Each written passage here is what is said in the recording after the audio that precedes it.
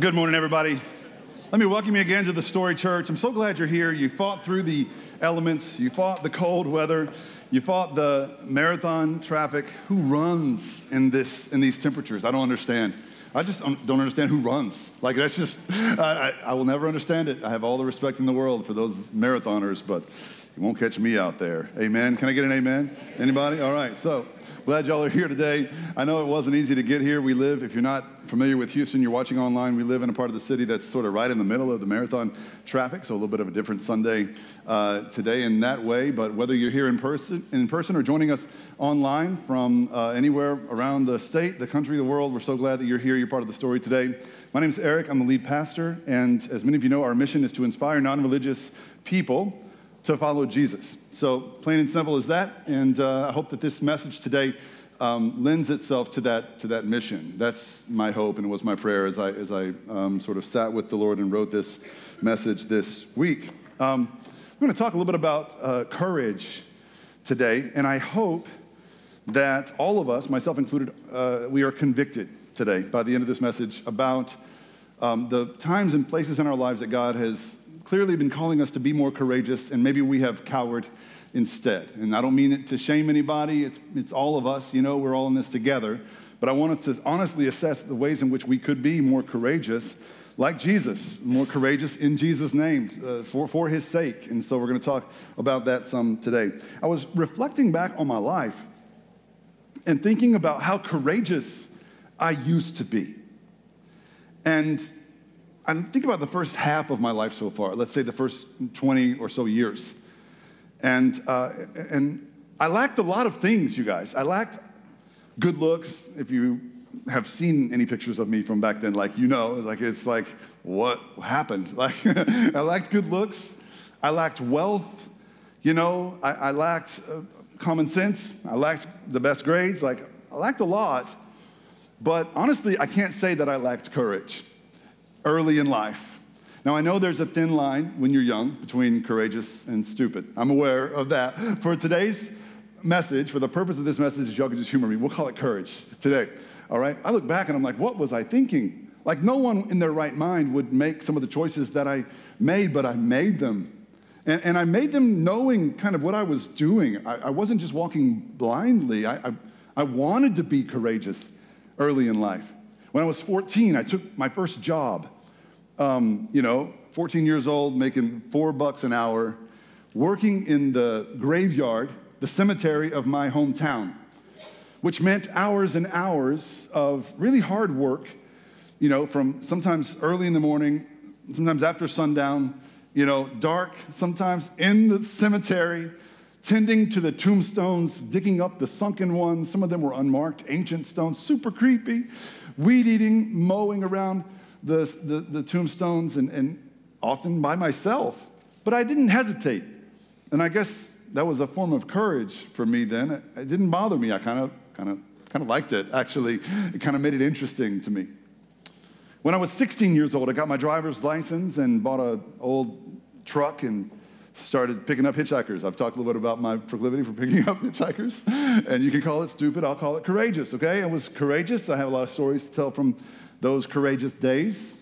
When I was 17 or 18, I took another job at a local hospital as a mental health technician, which sounds way more glamorous than it was, mental health technician, in a geriatric psych unit. So that means I was responsible for taking care of elderly patients with serious dementia, Alzheimer's, Parkinson's disease, bipolar, paranoid schizophrenia, borderline personality disorders, and there was nowhere else for these particular folks to go. And so I was responsible for making sure they took their meds, feeding them, cleaning them up, showering or bathing them, helping them in the bathroom. Like I told you, less glamorous than it sounds. It was as bad as you can imagine in some ways. When they got aggressive, which often happened, especially with some of the guys and the men in the unit, I was responsible for restraining them, putting the restraints on them. It's a lot of responsibility for a 17, 18-year-old kid. But I stepped up and I did that job. When most of my friends didn't have jobs, if they did, it was like at McDonald's or something. Nothing against McDonald's, but I mean, I've got some stories I could tell about this job. When I was 18, I went off to college, met a girl. Y'all know the girl that I met when I was 18, went off to college. I shot my shot, day one, shot my shot, like no hesitation. She's way out of my league in every conceivable way. Shot my shot, and after she got over some hesitations of her own, she consented and relented. And a year after that, before the weekend before our freshman year ended, when all of our classmates were out partying, one last time before summer break, I had gone to Zales and bought a diamond ring with a line of credit that was like 34% interest, ridiculous Zales interest. I didn't care. I was on a mission, and I went back to that campus and got down on one knee, asked that girl to marry me, and we were both 19. At 20, we got married. We went to Kansas City, spent most of our 20s in some of Kansas City's most dangerous, least desirable neighborhoods. And I honestly don't lift any of this up as a way of being braggy. If anyway, it's a self-own, it's a self-indictment. I'll get to that in a second. But throughout our 20s, we spent most of that time serving the people no one else wanted to serve. We served homeless people and disadvantaged youth and kids that were in gangs or thinking about being in gangs and addicts and ex-cons and immigrants, including undocumented ones. We served anybody the Lord put in front of us. And at times it was dangerous. At times it was scary, but we never hesitated really. We just wanted to make a difference. And then something happened toward the end of our 20s and into our 30s.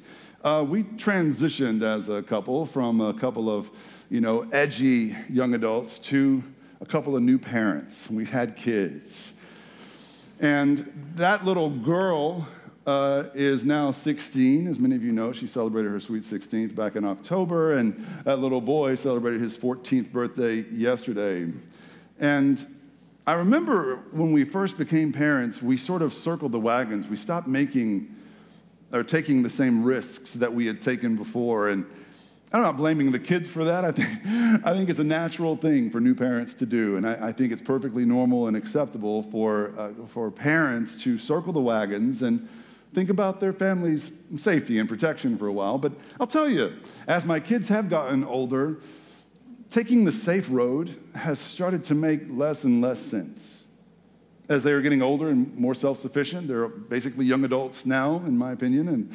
And so it's probably time for us to stop being so safe and seeking our own security all the time. It's probably time to start taking risks again and being courageous like we used to be.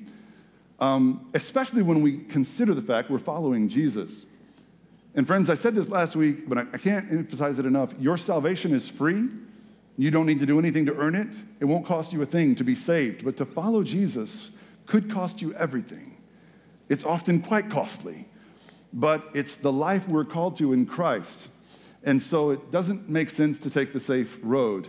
Unfortunately for some of us, unfortunately for me sometimes, Jesus never said, take up your passy or your blankie and follow me, did he? He said, take up your cross, which is always a painful, sort of uncomfortable thing, all right? So the question I want us to wrestle with today, as honest as we can, is how can we as Christians, followers of Jesus, choose courage? How can we be more courageous in our daily lives? And I approach this question with humility and with the recognition that courageous acts, courage itself is not a personality trait. I'm not even sure it's a virtue in its own right. I think it is an amplifier of virtues. And it is what we see in virtuous people when the chips are down. Anybody can be virtuous when it's easy. When it's hard, when it's tough, when it's dangerous, to be virtuous in any way requires courage. So we're going to talk about how we can be more courageous today. This is part 17 of our 26-part series called Acts of the Apostles. We are entering the home stretch of this long series through the book of Acts. Today we're going to be in chapter 16 of Acts. I'm happy to say that everybody that brought a Bible today will be able to see it with the light that is shining down from heaven, all right? So it's not just you guys anymore. It's the whole room. If you're watching online, you don't know what I'm talking about, but we were living in darkness on this side of the room for several weeks, and now our teams have made this happen, so the room is feeling a lot better. We're going to be in chapter 16 today. And what we're going to see in this reading is our 5 forms that courage can take in our lives.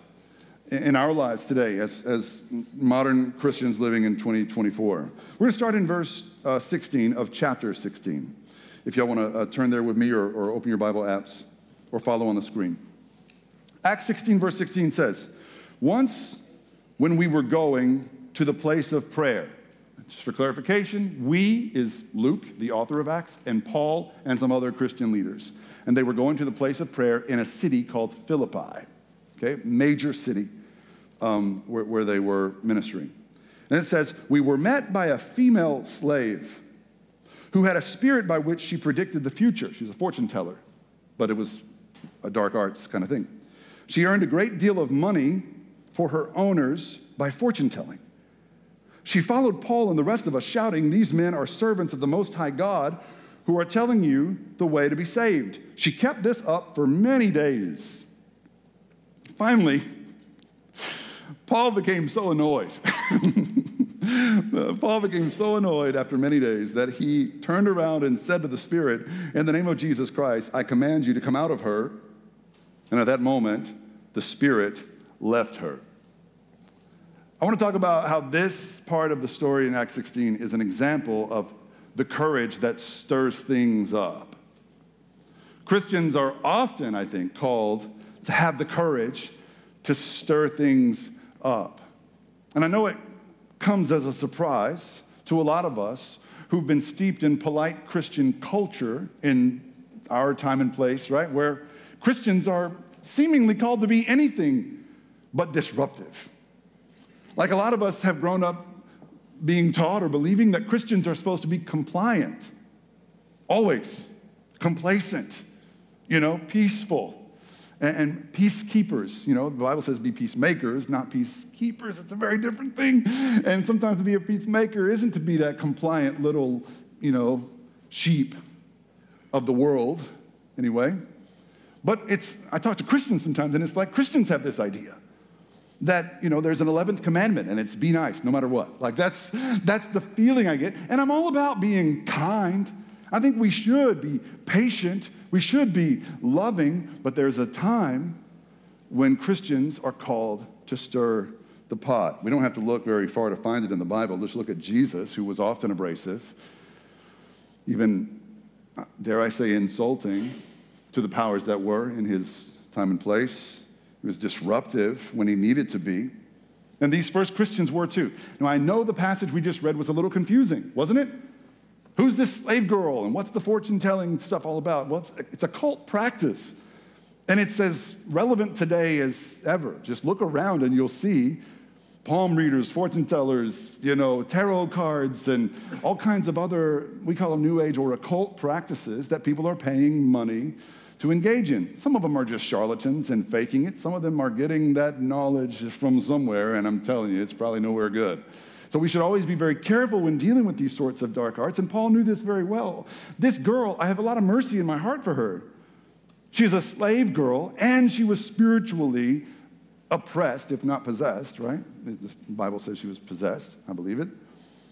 But she was a slave. She had no agency of her own. When her owners saw that she was a moneymaker, they basically became her pimps. That was the situation. She was chattel to them. She was a revenue stream.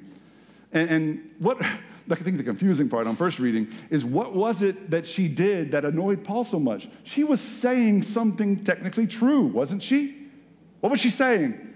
These men are sent by the Most High God telling everybody how to be saved. Is that a lie? No. But the devil doesn't have to lie technically in order to deceive. And in this way, the deception comes from the distraction that she was presenting to Paul's gospel-sharing mission. And silencing the distraction became mission critical. He had to disrupt the disruption in order to proceed with God's calling, right? Even though he knew this was going to be a stir-it-up kind of a moment. Paul was a man of the world. He knew how the world works. He knew pimps like these sordid individuals who were using this girl. He knew they didn't like to lose revenue streams. But he did it anyway. Why? Because it was mission critical. It had to be done. It was the right thing to do. Sometimes God will call you to stir something up.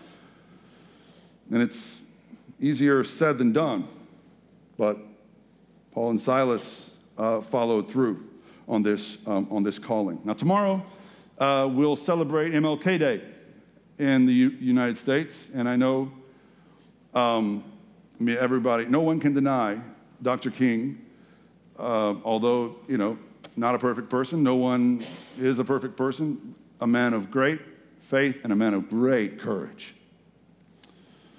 And we owe a lot today to his courage, and we should honor him for his courage. In his eyes, a man of God or any person of God should not put up with something as evil as segregation and other things going on in his world at the time. And so segregation was a disruption to God's order, and it was a disruption worth disrupting. And here's what Dr. King said about courage. This is his definition. He said, courage is an inner resolution to go forward despite obstacles. Cowardice is submissive surrender to circumstances. Courage breeds creativity. Cowardice represses fear and is mastered by it. Cowardice asks the question, is it safe?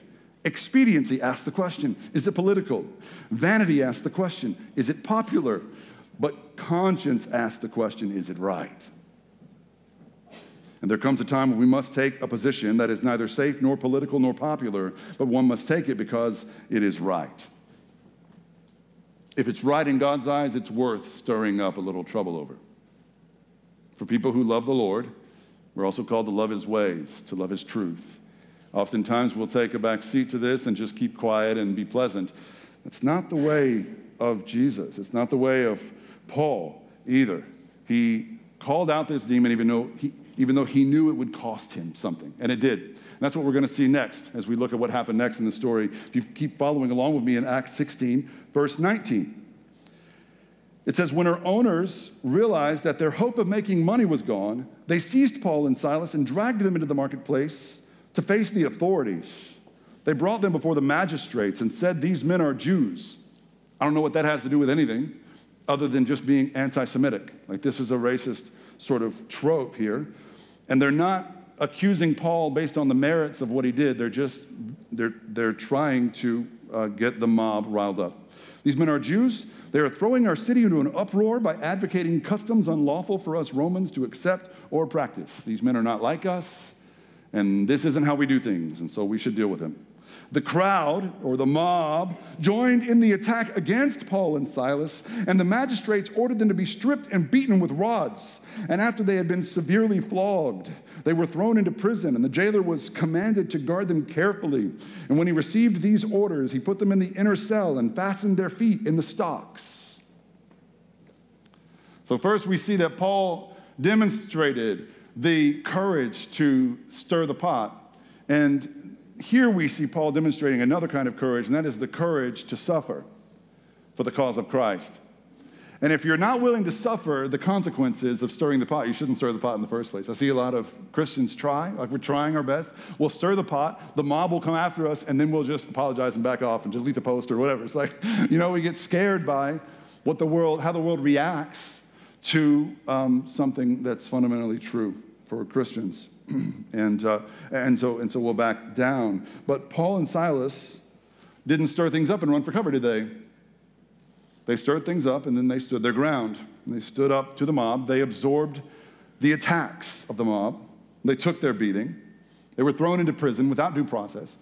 And this sort of is the most interesting part of this little story here, is that Paul and Silas, as they're taking their punishment they didn't deserve, they're holding back their ace up their sleeve, or they're holding back their trump card, so to speak, which was their Roman citizenship.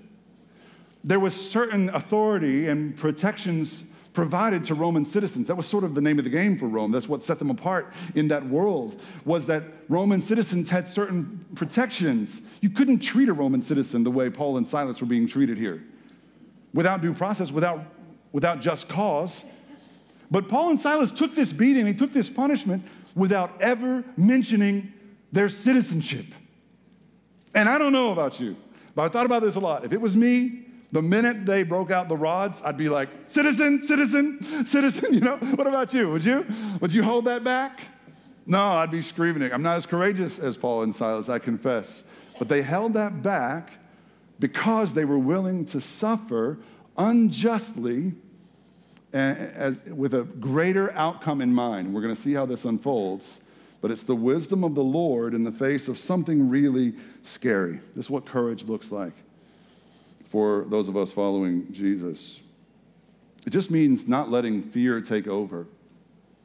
It's amazing to me how secure the world is now in terms of food security, especially our part of the world. Food security and water security and just overall sense of safety. And yet people are more afraid than ever. And it's a reminder that, yeah, the world's a scary place, but we get to decide what to do with fear. Just because the world's scary doesn't mean you have to be scared. I mean, courage isn't about not being scared. Courage isn't saying the world's not scary. The Bible says don't be afraid more than it says any other phrase. But it also says the world is dark, the world is evil, the world is scary. Look out, watch out, be careful. But don't be afraid. Another voice from our past in America, FDR, President Roosevelt, defined courage this way. He says, courage is not the absence of fear, but rather the assessment that something else is more important than fear.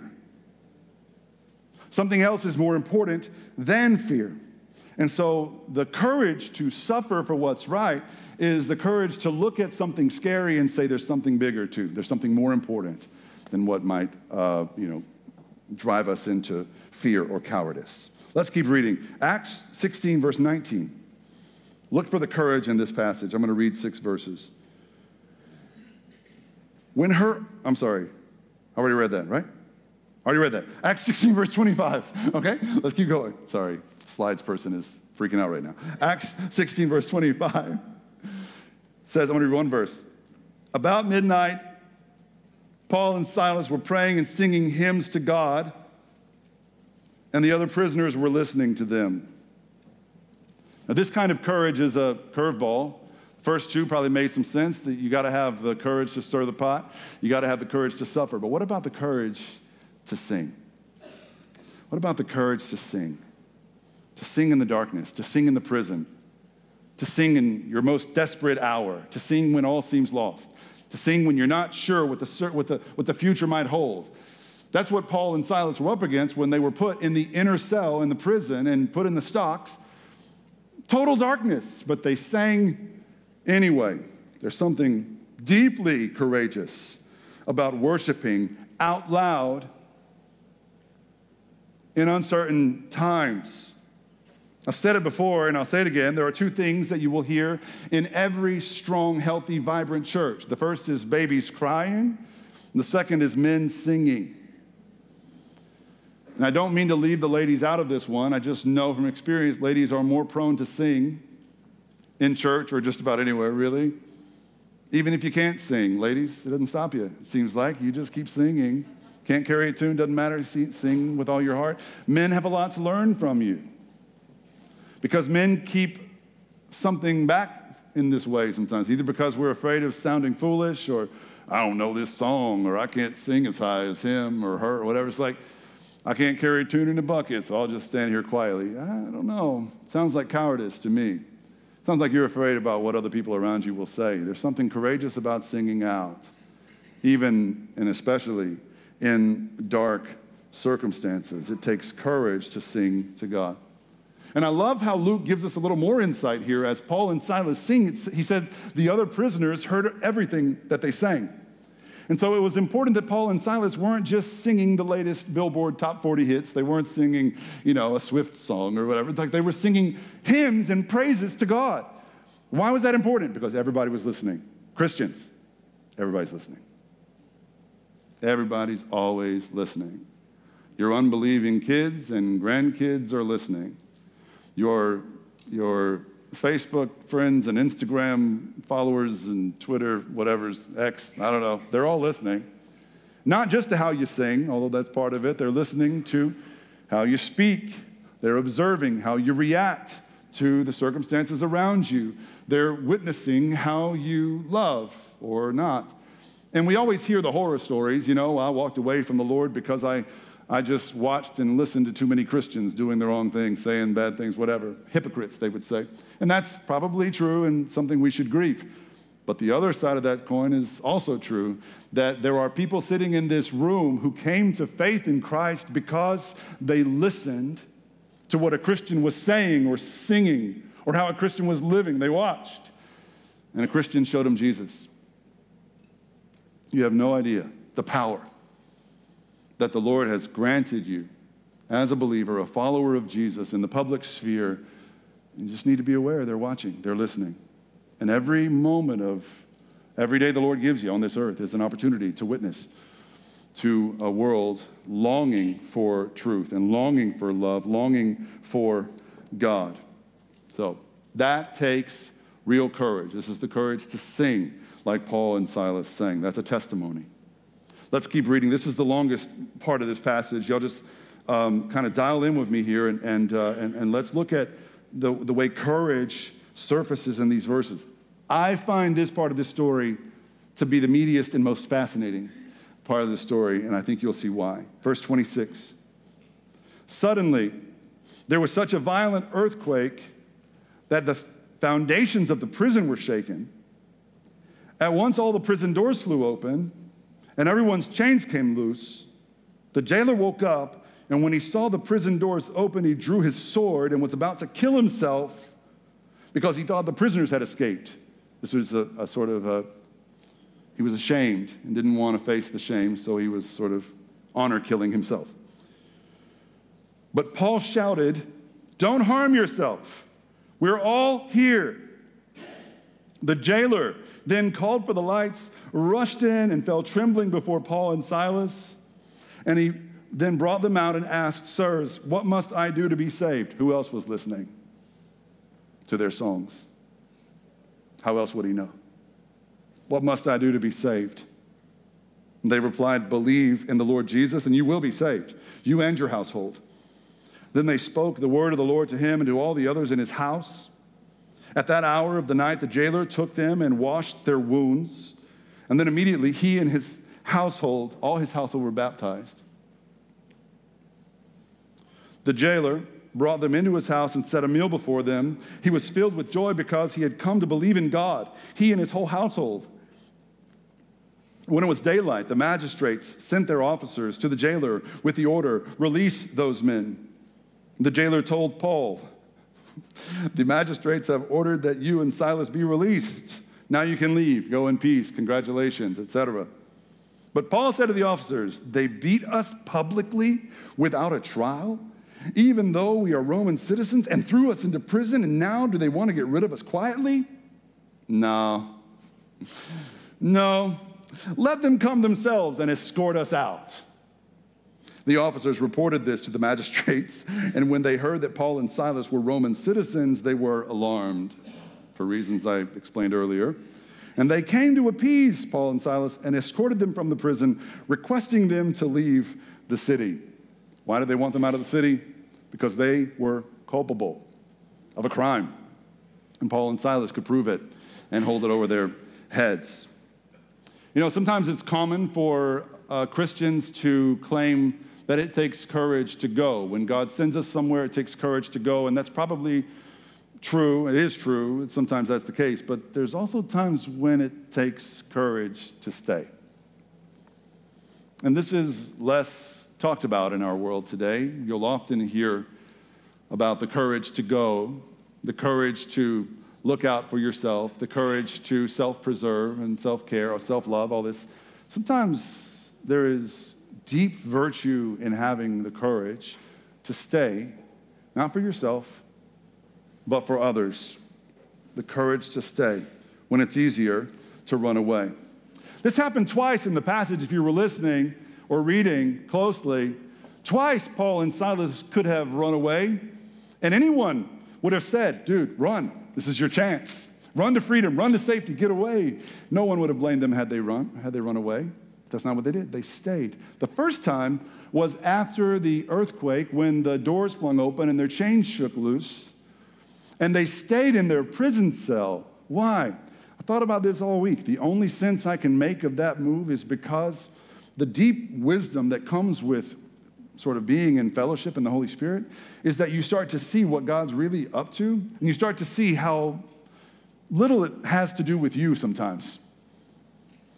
And while some of us who are less mature than Paul and Silas would take that earthquake in that prison that night to mean God wanted to set us free, Paul and Silas could see that God had something even bigger in mind. That earthquake wasn't meant to set them free. It was sent to set the jailer free. The jailer takes center stage. He's the one whose life and his whole household is transformed eternally by the aftermath of that earthquake. And in order to see that, Paul and Silas first had to choose to stay in an uncomfortable situation that most of us would be prone to flee. There is great virtue and deep value in staying when others would flee. The second time that this happens is toward the end of the story, when Paul and Silas still hadn't played that ace up their sleeves, that citizenship card, right? And Paul, being the master strategist that he was, knew that when he and the other Christian leaders left Philippi, the Philippian church would be left behind largely unprotected in a most hostile environment. An environment that had already tried to seize Paul and Silas. What are they going to do to these poor Christians that we leave here after we're gone? And so Paul, being a wise man, saw an opportunity to claim some leverage and to hold it over the heads of the magistrates by saying, no, we're not just going to go because they've ordered it from a distance. They're going to come and we're going to talk. I'm going to look them in the eye. And this whole exchange gives me the vibe of like, Paul saying to them, if you, I know it's not in the text, work with me here. I think Paul looked at them and said something like, if you so much as lay a hand on my people here, I'll come back with my documents and we'll go visit your superiors. If you so much as bother, trouble, or disturb this little group of my brothers and sisters, you won't hear the last of me. I'll be back. And so I think that's the gist of the conversation that they had. And I think that's why Paul stayed, even though it would have been more expedient, more comfortable for him, and certainly safer for him to leave that prison at his first opportunity. Y'all, what I'm saying here is that staying isn't easy sometimes. Staying in a difficult, uncomfortable situation sometimes isn't advisable in the world's eyes. The world will tell you that the purpose of your life is to be happy, to live a happy life, to take it easy, to seek your own fulfillment first. And so if the situation you're in is uncomfortable, of course you should flee it. Of course you should seek the safety of something else or someone else. There's deep Christian virtue in staying in a marriage that's uncomfortable or unhappy for a season or longer than a season. And I know this doesn't apply to every marriage, and I don't mean to shame anyone who's walked away for good biblical reasons. That's not the point. That's not the point. I'm just saying if you're feeling stuck in an uncomfortable situation now, I want you to see the great value and benefit of staying. What it means to stay in a situation like that is to trust that God can do something in the life of someone close to you, your spouse or your family, someone close to you, who hasn't made your life easy, but that God is able to reach nonetheless. And so you stick it out. You stay. That takes great courage. And it's not just in marriage either. Sometimes it's in our family relationships with a family member who just knows the buttons to push. And you feel them drifting further and further away from God. Or a child who's growing up into adulthood and you feel them drifting further and further away from God, and every conversation turns into a fight. Don't stop calling. Stay with them. If as much as it depends on you, stay with them. There's courage in it. And I think about other situations that aren't as broad and, life-altering, long-term situations that are more in the moment, right? Sometimes fleeing is easier, and man, our phones make it easier for us to flee without even fleeing. We just flee in terms of our presence and the attention. You can flee a room just by doing this, sometimes being present in an uncomfortable situation is so deeply meaningful and a blessing to those around you. Last week, between our 8:30 and 9:45 service, it was like 9:42.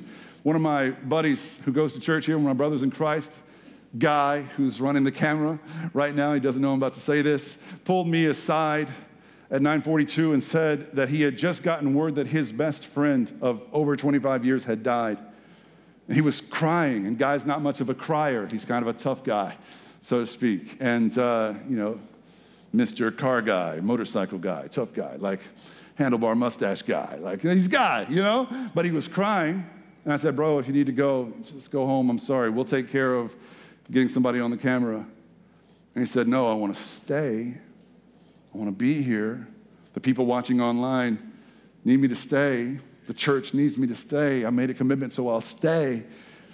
I know that's a smaller, sort of momentary decision, but it meant the world to me. It was such an encouragement to me and to everybody that knows him, and I prayed that it was an encouragement to him as well when he stayed, when he could have fled. He chose to stay.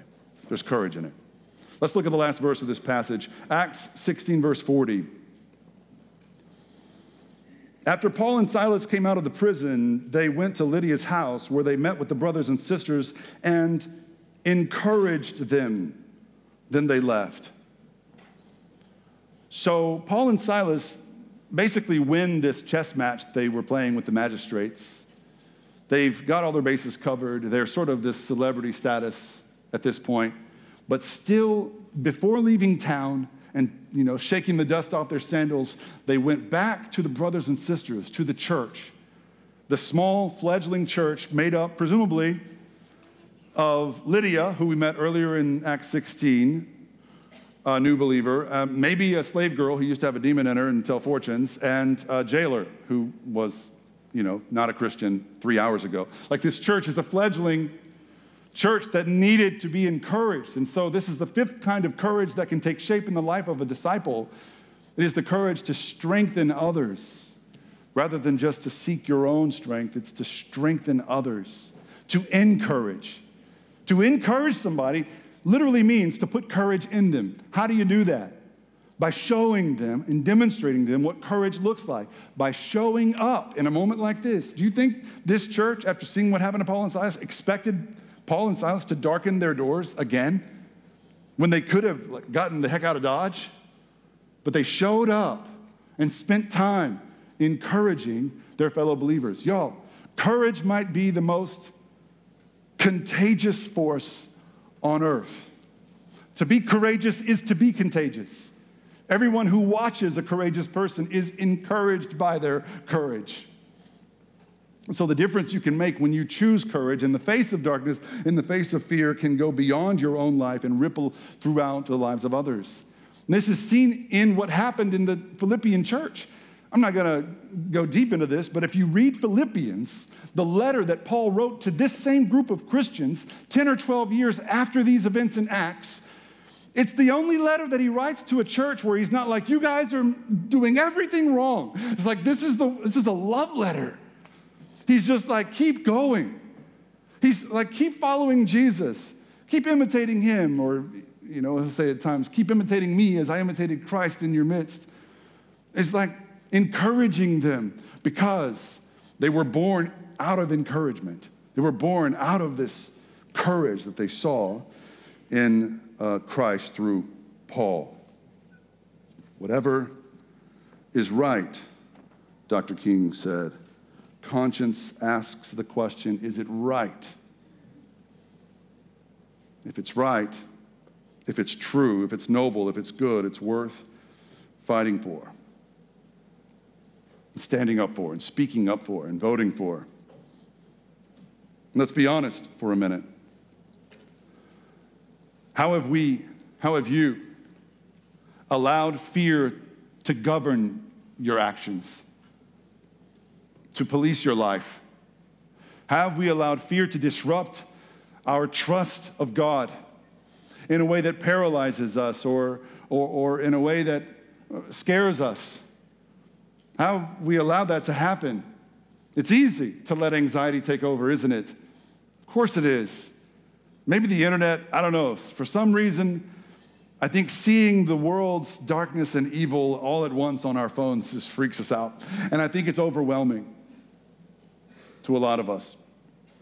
And so it's understandable, but at the end of the day, the question is, how's God called us to be courageous in the face of fear?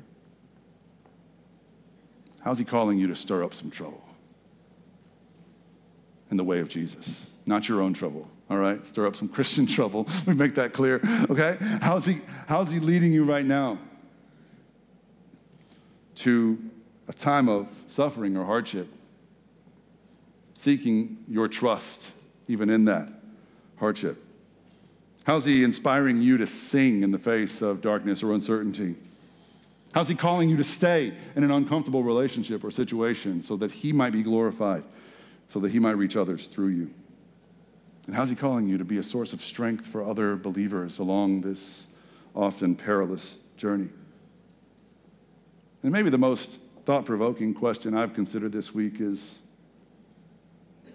what are the stories you hope people tell about you one day? What's the legacy you hope to leave behind? Is it one of safety and security and self-interest, or is it one that looks like Jesus? I pray it looks like Jesus. Let's pray together. Lord, we thank you for this reminder today. We thank you for your word that challenges and convicts us. I pray that this would really be absorbed in our hearts today. We would receive this challenge from your Holy Spirit to live less fearfully and more courageously. We pray all these things in Jesus' name. Amen.